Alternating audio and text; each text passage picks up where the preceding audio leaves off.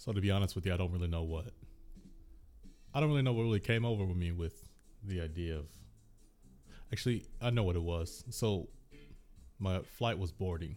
My flight was actually boarding. I think they had started first class, and so I was sitting in this airport, Norman Manley International Airport. This is in Kingston, Jamaica, about 10 days ago.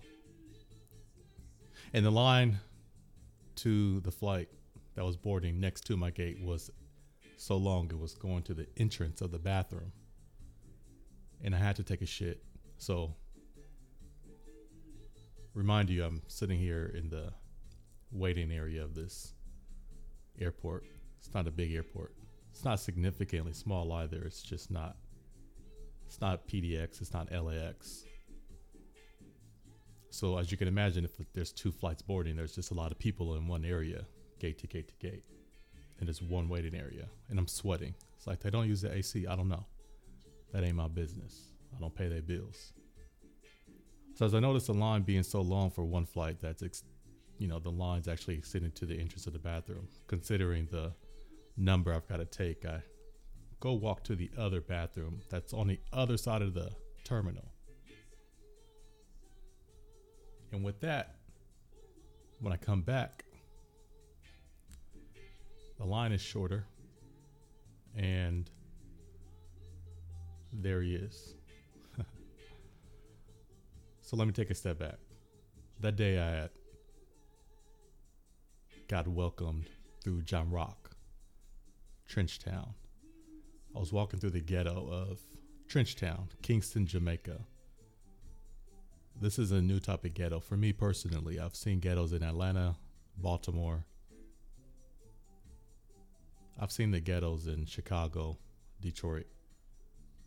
But this is a different type of hood. It's quite beautiful, in my opinion. Some people say it hasn't changed since we were virtually, or should I say digitally, welcomed through Jamrock. So I got there and met a Rastafarian named Blackie. Blackie was a cool dude. He had braids. He didn't have dreads. He smoked weed most of the time, and he just kind of brought me through his community of Trenchtown, saying what's up to the people, flirting with all the girls. And he says, today might be your lucky day because they're filming the Bob Marley biopic. I didn't know this, but he was like, when we get to the area, make sure you put your phone away. Don't even text, because they see you with your phone out, they'll take it and throw it away. And he said, if we get lucky enough, you'll get to meet Damian Marley, who's a good friend of his. Damian Marley is in the movie, and so is Blackie, by the way, the guy who's showing me around. And he says Damian Marley will, he'll be happy to meet you. We grew up together. Really cool dude. So I'm a little bit excited. I'm like, I get to meet one of the offspring, descendants of Bob Marley. But first I'm taken through the culture yard, the government yard of Trenchtown, where three little birds, no woman, no cry. All this was created from the guitar of Bob Marley. The government yard was a area for families to stay that was created by the government during, I think it was the 60s and 70s. And this is the first area that Bob Marley and his mother were raised or grew up in, or lived in rather. And this is Trenchtown. So Trenchtown is the area where they're filming this biopic. And unfortunately, when we got to the film set, Damian Marley was actually they were shooting his scene, so we didn't get to see him. Very interesting scenery. Maybe one day when the movie comes out, I'll come back to this podcast and talk about this, but I leave Trenchtown with a bit of, excitement because I got to see the original creative grounds of reggae music. Welcome to Jamrock. Inspired by Blackie, inspired by a community that was relatively welcoming, Obviously, it's not as safe as he would project or what you might see Kingston as in terms of some of the resorts that might be in the area or whatnot, but they were really nice. It was a really cool community. Very different. And so I get to the airport. I'm leaving that day. And once again, I'm hungry. I get something to eat. And this is when I start sweating. That's when I realize how hot the airport is.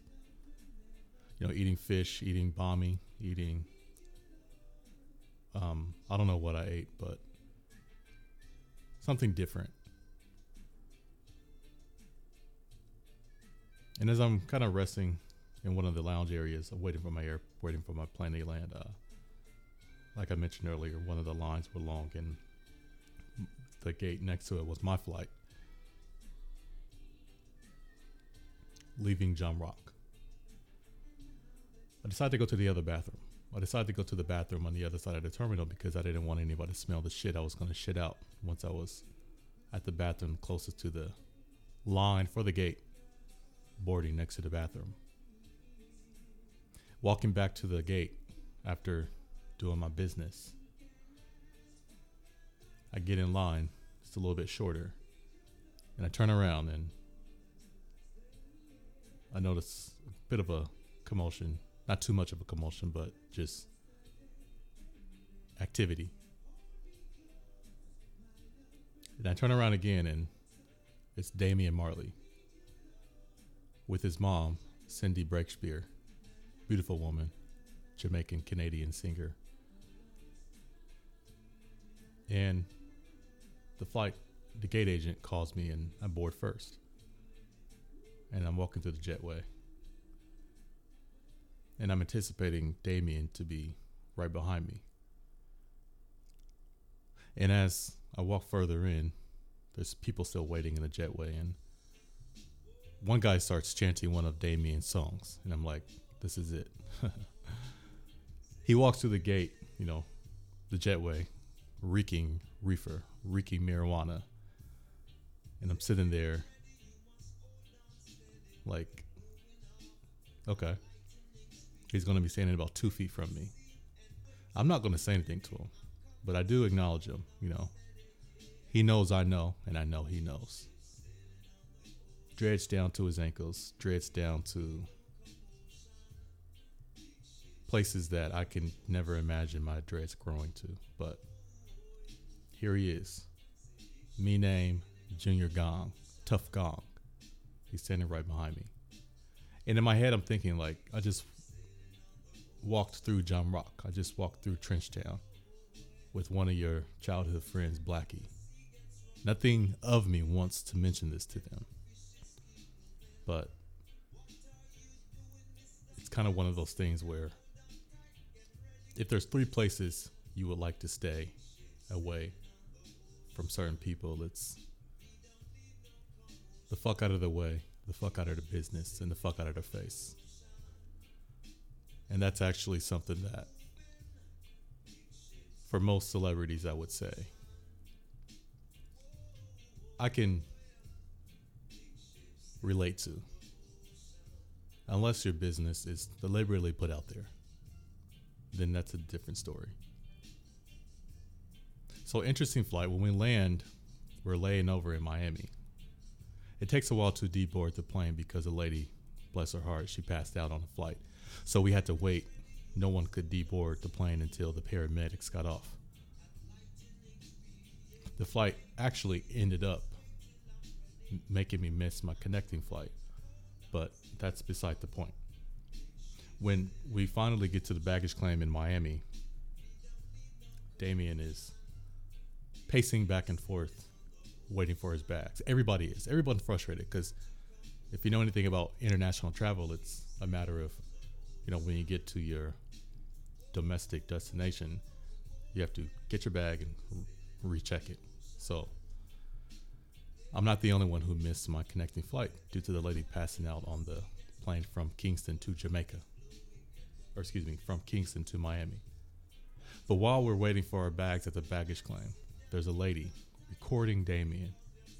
And I could hear her saying, "Here he is, Junior Gong, Bob Marley's son, here in the flesh at Miami International. 5 minutes later, she walks up to him, asking for a photo with him.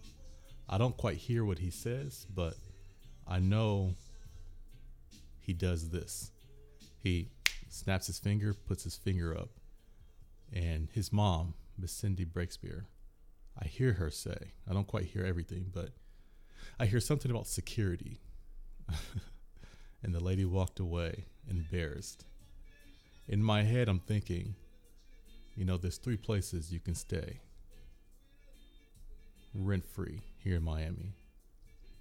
It's the fuck out of his way, the fuck out of his face, and the fuck out of his business.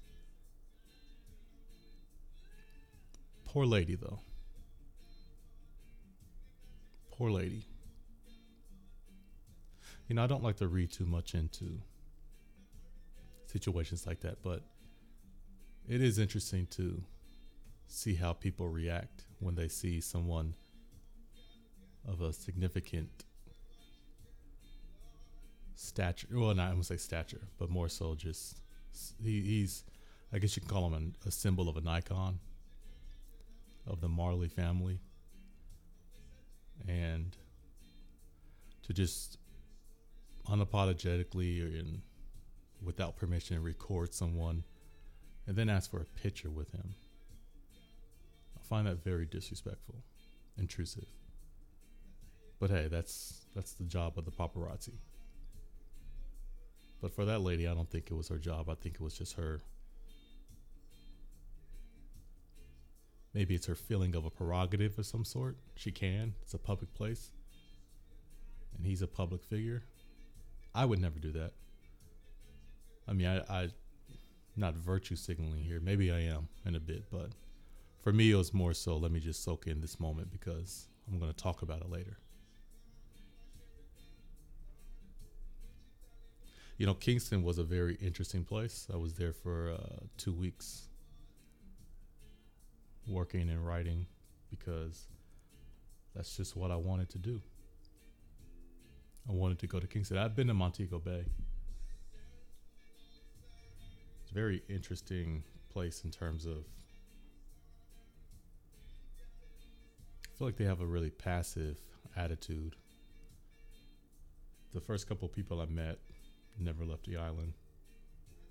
I actually need to really good review from my Airbnb. But yeah, I don't know. I think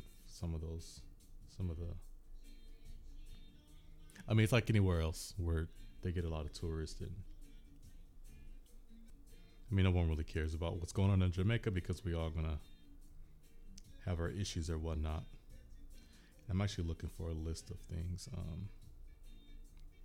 need to be more organized when I record these things because obviously I don't record that much stuff.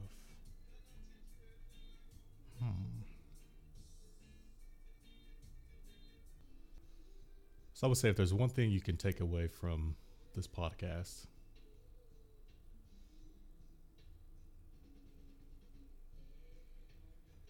is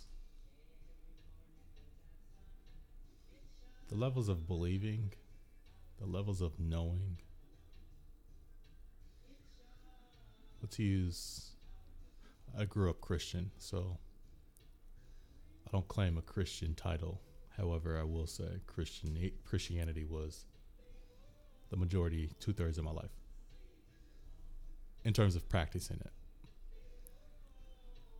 There's a difference between knowing God and believing in God. It's like you don't believe someone's your sister. You know they're your sister. You don't believe you have a job. You know you have a job. You don't believe the car outside is yours. You know it's yours. So would you tell people you believe in God or you know God? I guess another magnitude of significance between the two, or difference should I say, is the experience. Do you experience family? Do you experience your car? Do you experience your job? Or you just believe you have a job, a car, a family? And I think one of the reasons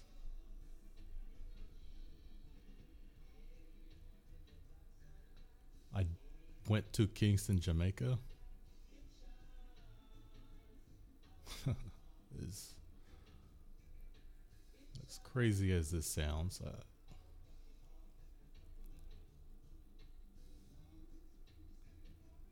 would never say I believed I had to go. Just something I felt in my heart that I know I have to go. I'm going to have to continue this because